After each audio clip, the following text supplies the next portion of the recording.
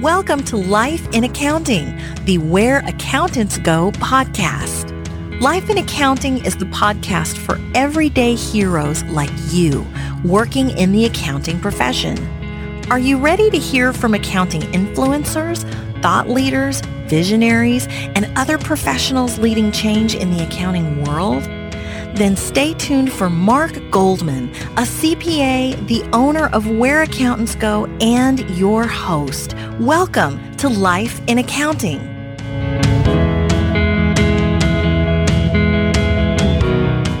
Our greatest fear should not be a failure, but of succeeding at things in life that don't really matter.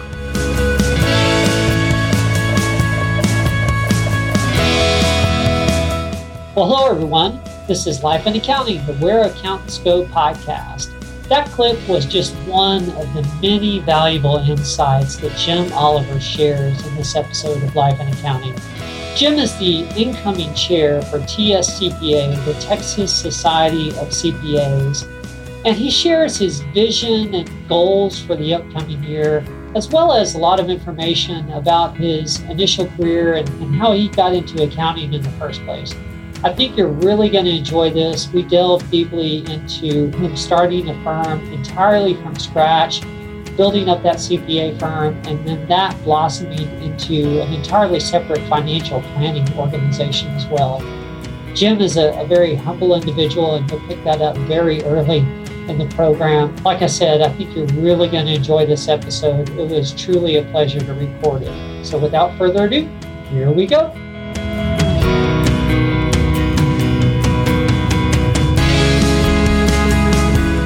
Well, hello, Jim. Thank you again for taking the time to schedule this. I know you have a lot going on, particularly with busy season approaching, so I really appreciate you blocking out the time. Thank you very much.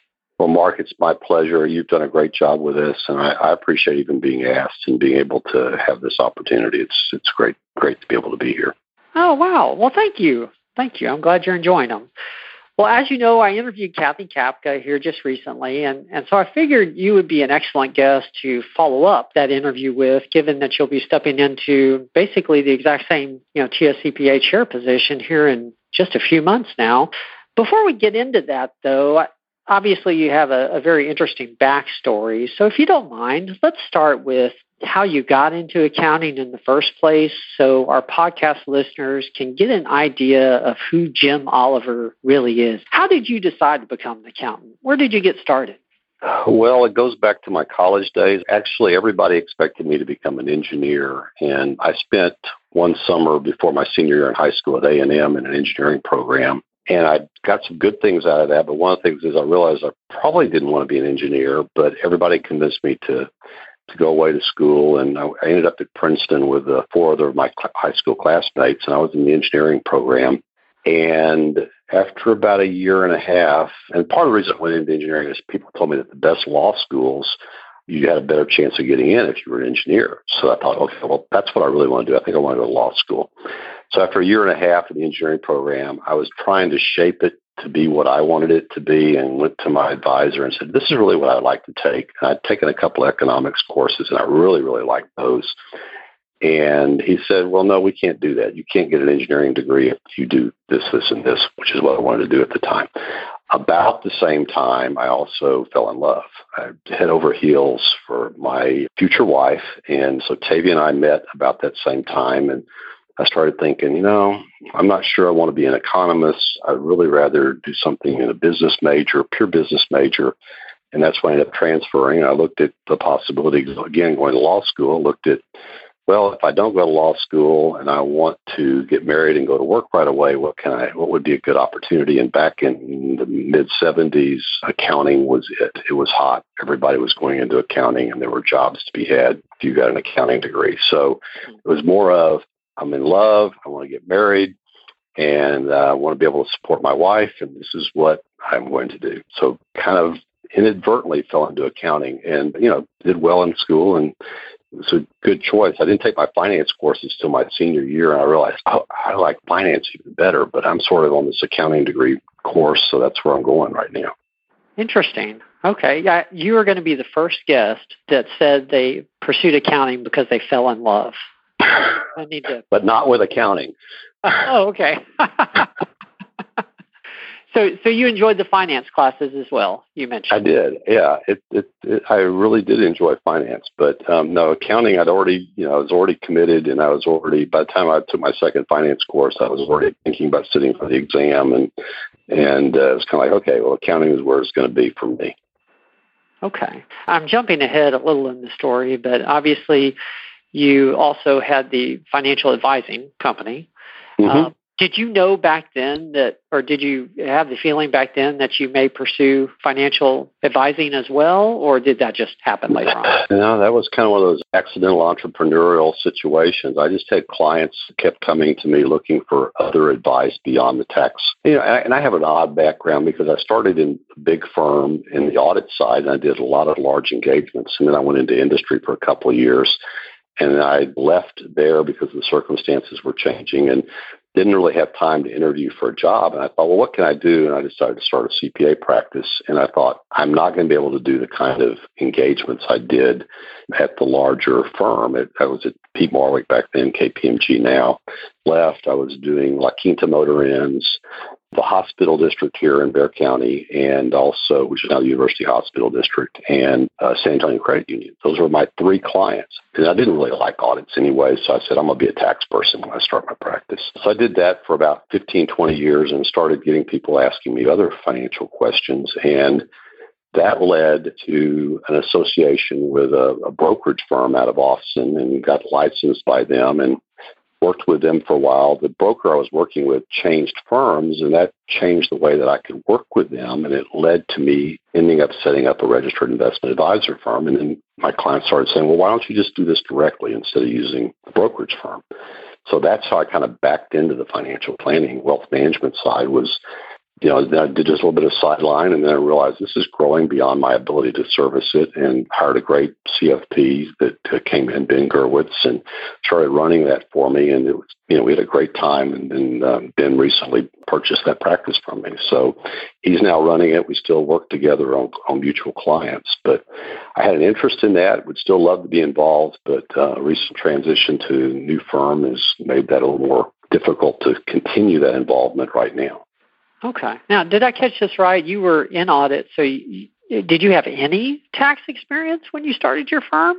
The little bit of tax experience I had was doing my own tax return and doing a real estate partnership return that I was involved in, and being a little bit involved in some S corporation work on some off-balance sheet financing that was being done by the company I was working with, and actually represented them in an IRS exam. So that was about the extent, which is actually how I ended up being active in the chapter, because I didn't have that tax knowledge.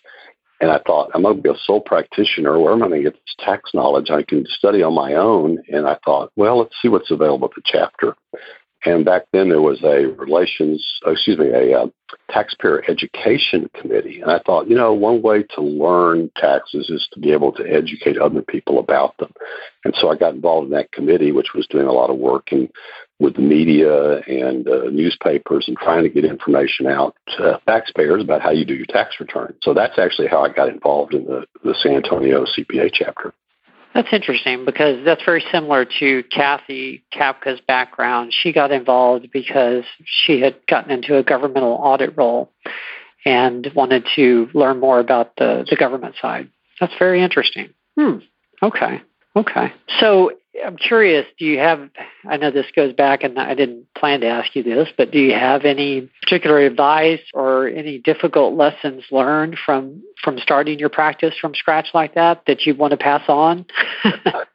Well, I was far more optimistic. It was one of those things you didn't know that you could fail, and I was overly optimistic, I think, about the possibilities of what could be done.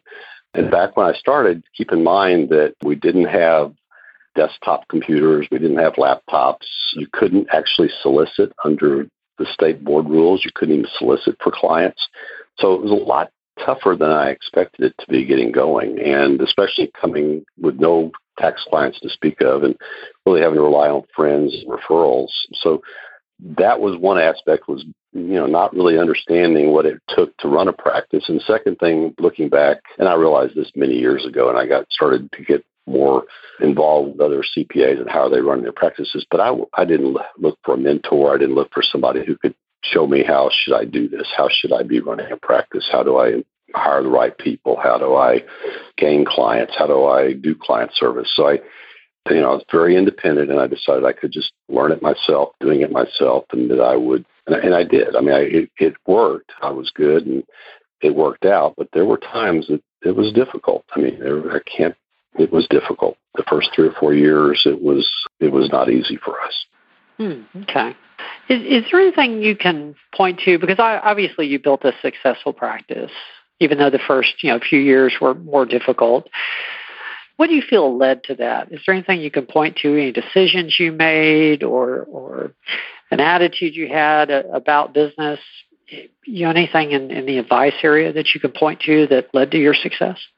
I mean, looking back, I just think, God took care of us during that time. And, I think there were a few key clients we began to add. And once you get a few really good clients, those can lead to referrals of other good clients. I think client selection was a big aspect for us. I think one other thing that we began to realize is we really needed to focus a little bit more on who we were and what we do. And, along the way, I was still doing a few audits and doing some things that I realized that we don't really need to be doing this, and got rid of work along the way to focus on what really seemed to make the most sense. And that as we did that, while we might have a year where we stutter stepped and didn't grow very much, then we would see that we more than caught up the following year because of the steps that we had made along the way. I can't say there was anything that I did that I would say to somebody, well, this is what you got to do to replicate. I wouldn't use me as a very good example for building a practice, at least not on the CPA side. We got to where we are, and it's worked out really well, and I think we've been able to maintain that really well. But I would probably not advise that the way I did things was necessarily the best way to do things. Okay. It sounds like you started like many sole proprietors where you're accepting whatever work you can get to pay the bills, and then you narrowed down to a niche. Would that be? Yeah, we really began to look more at serving individuals, particularly individuals with money and families, and began to add on more of the family limited partnership and trusts, and began to really focus primarily on that area. And while we occasionally would do business work and do business advisory work, it was not the thrust of what we were doing. And it's interesting, Mark, because I ended up with 2 fairly successful practices, and I had one early real estate partnership that was very successful, but it had nothing to do with me. I was just along for the ride. But I've had 5 or 6 other ventures that have failed. So I've actually failed more than I've succeeded, which, I look back and think, well, it's good that most of my failures were small. There were a few that hurt really bad, but there were, most of them were small. The successes certainly outweighed the failures in the long run. So again, trying to do too many things sometimes I think back to we needed to keep focused on what we were doing best. And the wealth management obviously grew out of our working with individuals and families. It worked in real well with the tax planning aspect of what we were doing. So that made a lot more sense than some of the other things we tried to pursue at times. Interesting. I had no idea about the other ventures. We're going to have to schedule a part 2 podcast just for lessons learned from the other ventures. Yeah. Is there anything you took away from that experience other than the need to have a niche or a specialty? Anything else you can think of? Well, the failures taught me that, it made me skittish about partnerships because a couple of them were partnerships and the fact, so that's why I ended up staying a sole proprietor for so long, because a couple of those were partnership deals that I felt like, okay, I held up my end, but they didn't. And I was always concerned about doing that in a CPA practice, not really realizing that it's more of a problem of vetting. And that was the other issue is I probably didn't vet the other ventures, the people that I had working primarily in those areas. And it just where they weren't successful because we just didn't really consider what it took to make those businesses successful. And maybe because I couldn't go all in because I was still too involved in the CPA practice at the time.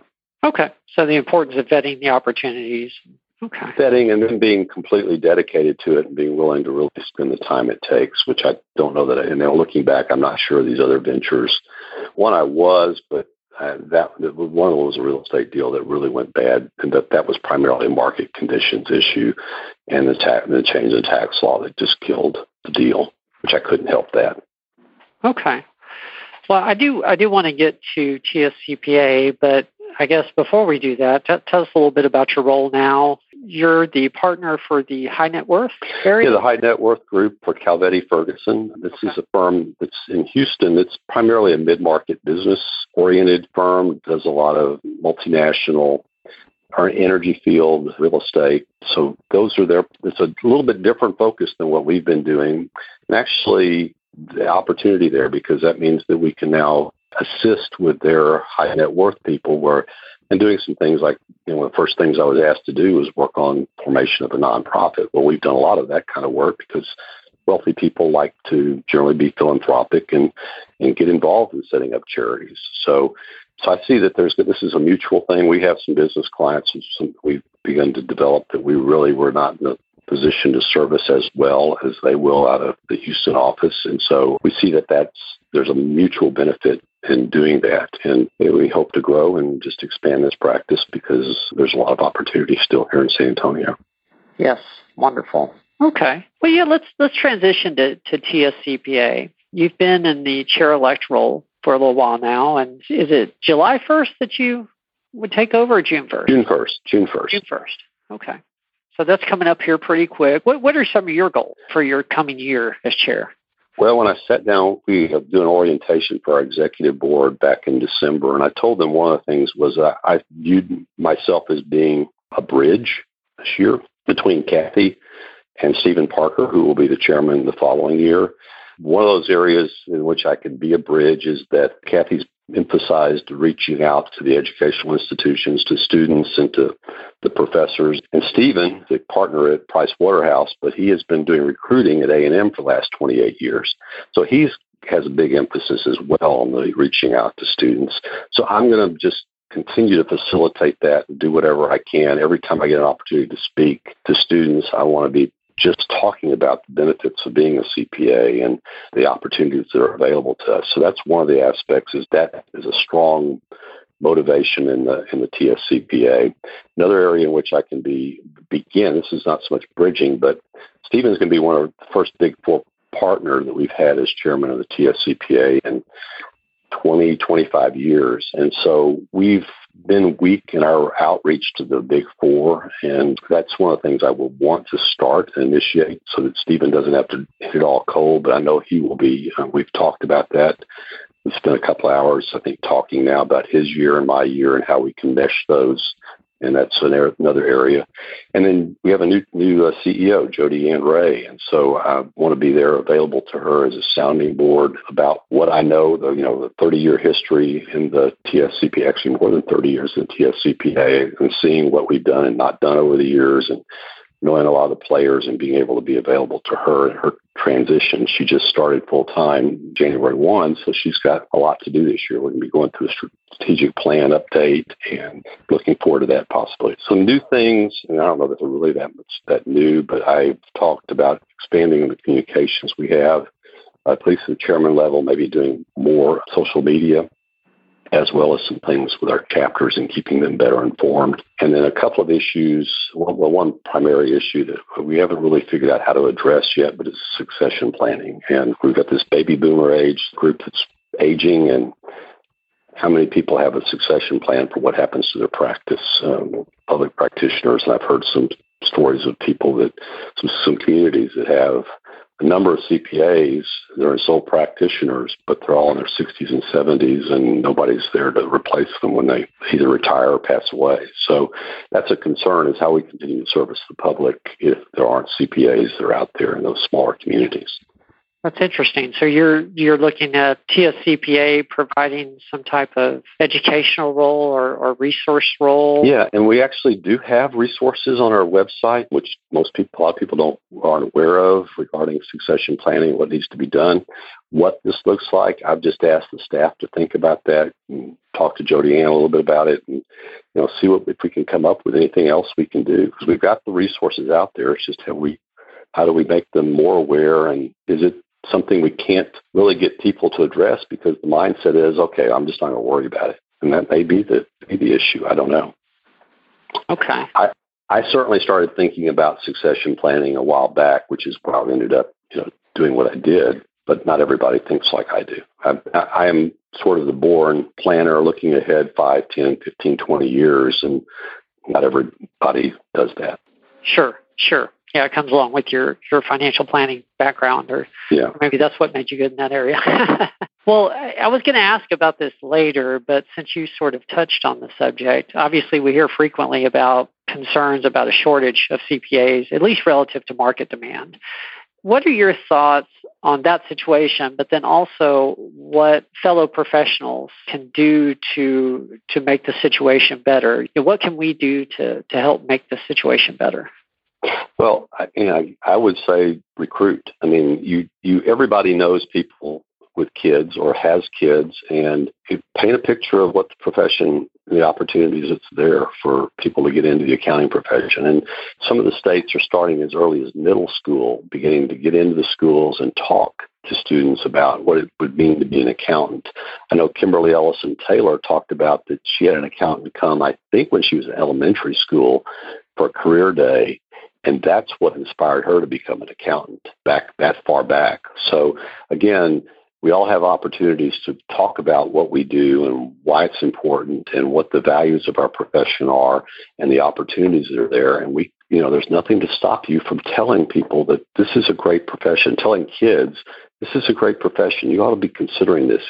If you like to solve problems, if you like to work with people, and you want to be able to make a good living, this is where you ought to be thinking about being.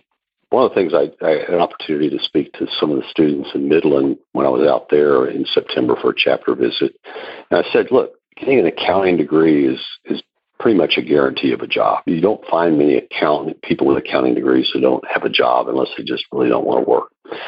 But getting your CPA, that's a pretty good guarantee of a career, and it can lead you anywhere. And we've got clients who are CPAs that don't do anything in our profession because they've actually gone beyond that. They've gone into being CEOs of companies and being at high level of executives, and they've got that finance background and that accounting background, but they've used it to progress much further in business than what most people think of CPAs doing.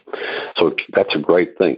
But I tell you where you really want to be is you want to be at the TSCPA in San Antonio chapter, because that's where you're going to find the community that's going to be there. Because today it's likely that you're going to change jobs on a somewhat more frequent basis than perhaps your parents or your grandparents did.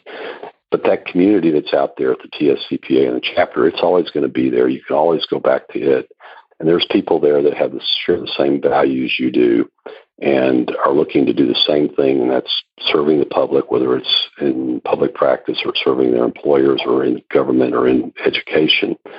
So I really think that it's about pushing the fact that this is a profession that is there to help people and help build a better community for the rest of those around us. And so I think that, again, you can inspire people to think about CPAs in a different way, perhaps, than they normally would. Okay. I agree with you. I find that people underestimate how far you can go just in business in general with the accounting background and the CPA. Here in San Antonio, the CEO for CPS Energy is Paula. Yeah. And I think she's a great success story for that. Well, you'll serve a year as chair, and then you'll have the following year as the immediate past chair. What would you like to see happen even further than that with TSCPA? Is there a bigger vision you have, something that may take several years? Where would you like to see TSCPA go? I'd like to see it go where the members think it should be going. And that's back to the strategic plan. So even when you ask me what my goals are very much within whatever our strategic plan is, which ultimately goes back to the mission of our organization in the first place, which is to promote the high values that we have, as well as the value of our profession to our external users, to the public. So, again, I think it's about maintaining this legacy of the convictions that we have as an organization. That's our primary goal. It's about, can we continue that legacy? It's not about programs.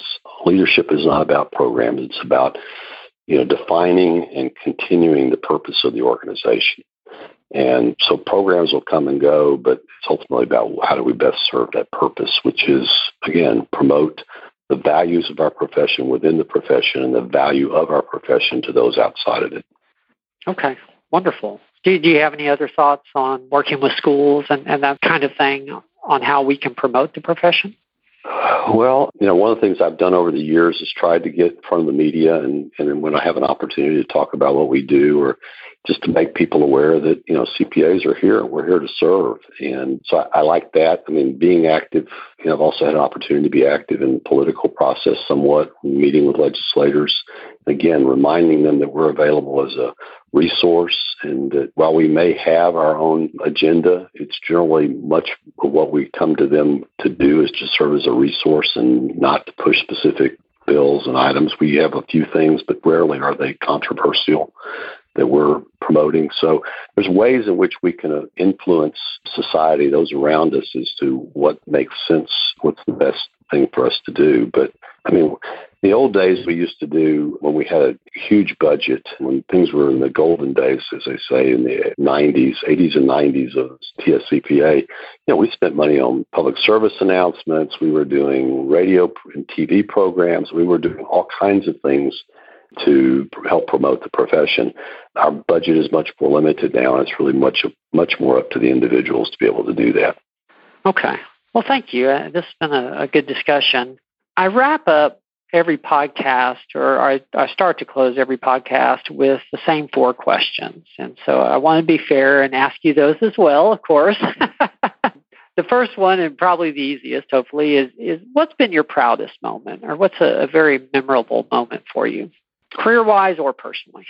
Well, I mean, personally, it's going to be my wife and what she, Tavia, and the 40 years we've been married, and the kids and grandkids, the girls we've had, and our now grandkids, 6 grandkids. But again, I don't have anything to do with that, so I'm not sure that's something to be proud of. I mean, it's just it happened, and it's God has blessed me with that. So I guess I don't think about being proud of things. I've had opportunities and things have come my way, and there's this highlight. And I go back and think, that was. And a lot of it's come because of my activity in the TSCPA. I've been in places that if it wasn't for who I knew or being involved in the TSCPA, I would have not had those opportunities. And I look back and think, wow, that's amazing that I was able to do that. And I really enjoyed that. But there's a lot of those that we could probably do a whole cast of like, okay, what happened that year? Oh, wow. So I look back to 1989, which was a kind of a pivotal year. I did a mission trip to Guatemala, and it was in the jungles, and we were doing a water project. And I did that when Tavia was 7 months pregnant, and she encouraged me to go. And it was kind of like and I remember we got back, and Tiananmen Square had happened while we were gone. So it was a big event type year. And then our daughter was born in September, and then there was a Texas Society event that was in California. And I actually flew into Oakland, and I had to change planes in Las Vegas or Phoenix. I don't remember which. My plane was delayed getting in to Oakland because there was fog in Los Angeles. So my connecting flight was late getting in. And I got into Oakland, and I got in my rental car, ran into the restroom, and I was getting ready to leave. And suddenly I started feeling really, really strange. I thought, what is going on? I feel dizzy. And I was looking, and the doors on the sliding glass doors were going back and forth on the airport.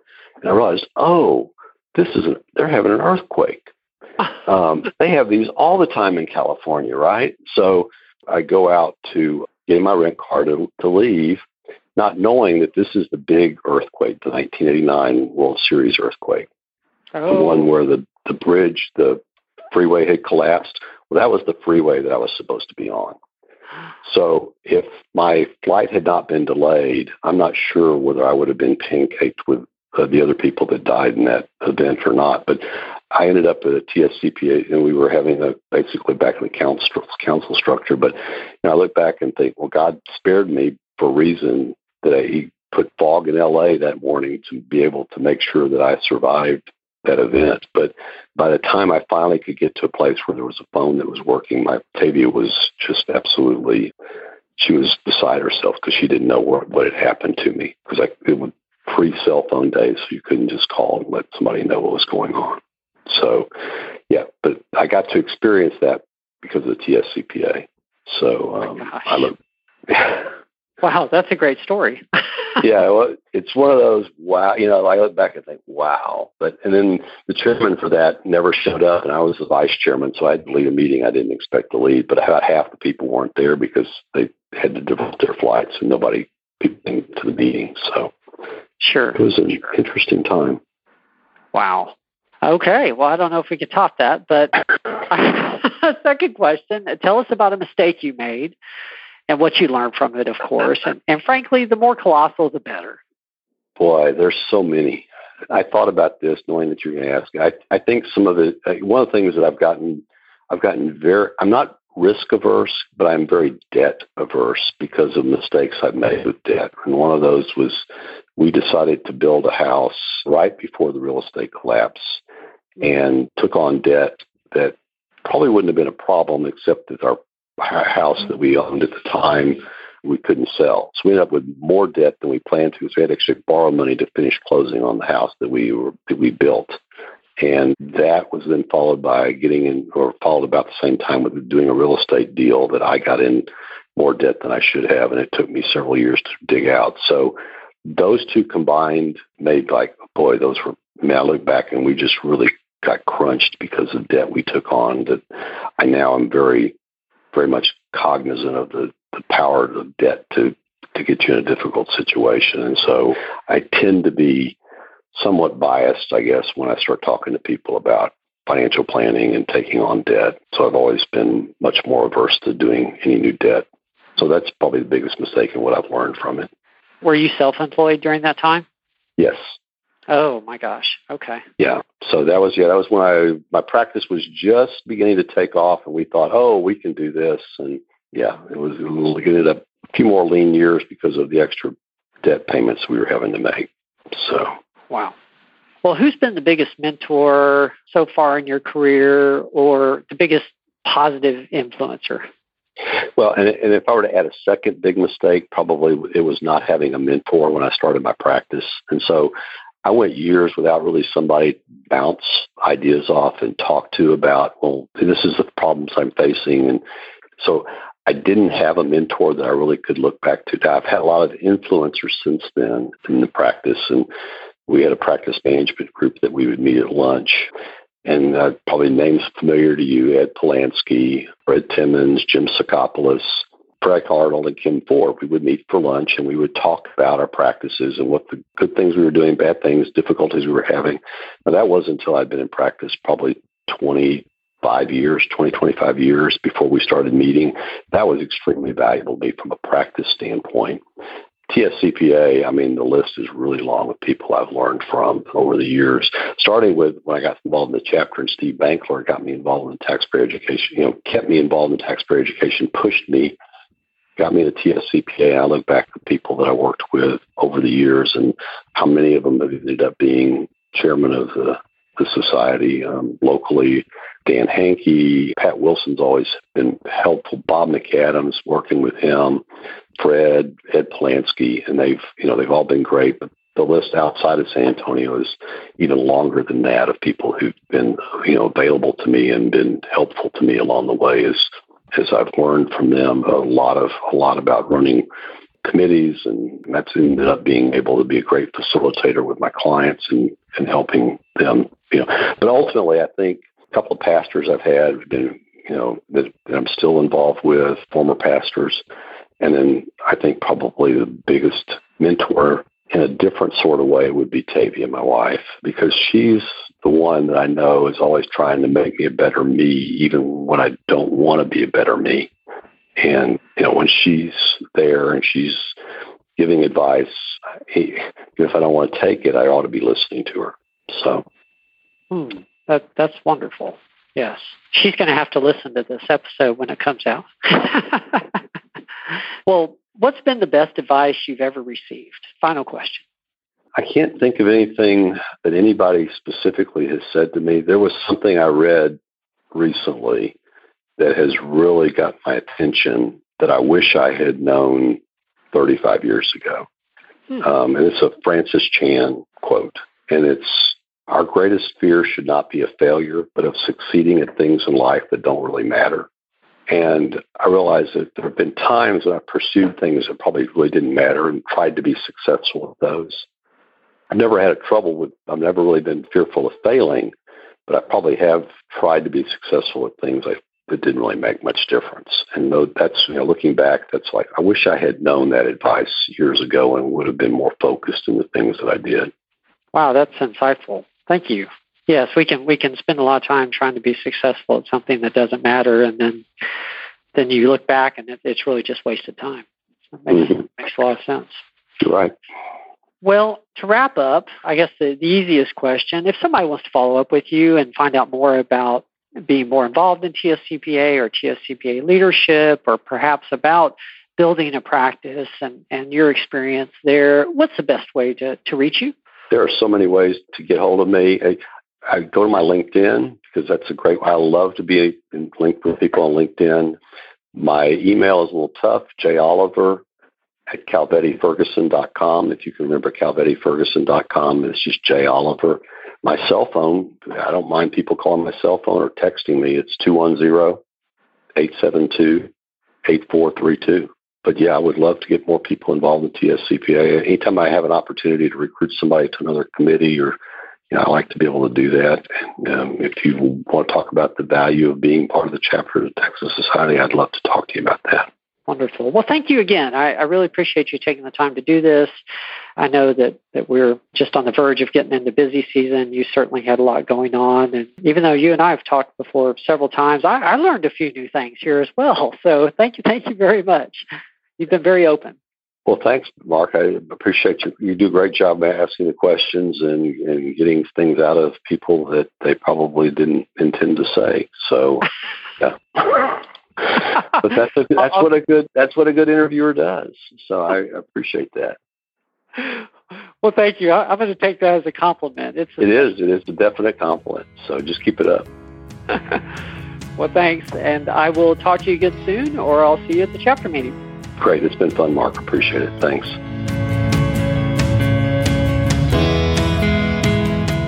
Well, that was my interview with Jim Oliver of the CPA firm Calvetti Ferguson. Jim is also the incoming chair for the statewide organization TSCPA. There are many obvious takeaways from this, and I hope you enjoyed listening to it as much as I did recording it. Jim not only met many of the people that ended up being positive influences in his career through his involvement at TSCPA, but he also got the prerequisite knowledge necessary to build up his tax practice in the first place through classes at TSCPA as well as committee involvement with TSCPA. I hope you've enjoyed listening to this episode of Life in Accounting, the Where Accountants Go podcast. If you like the show notes, please visit us at our home website, whereaccountantsgo.com. That's www.whereaccountantsgo.com. We have many other important and interesting guests teed up for the next few weeks, so I hope you're able to join us again. And like I always say, there's more to come.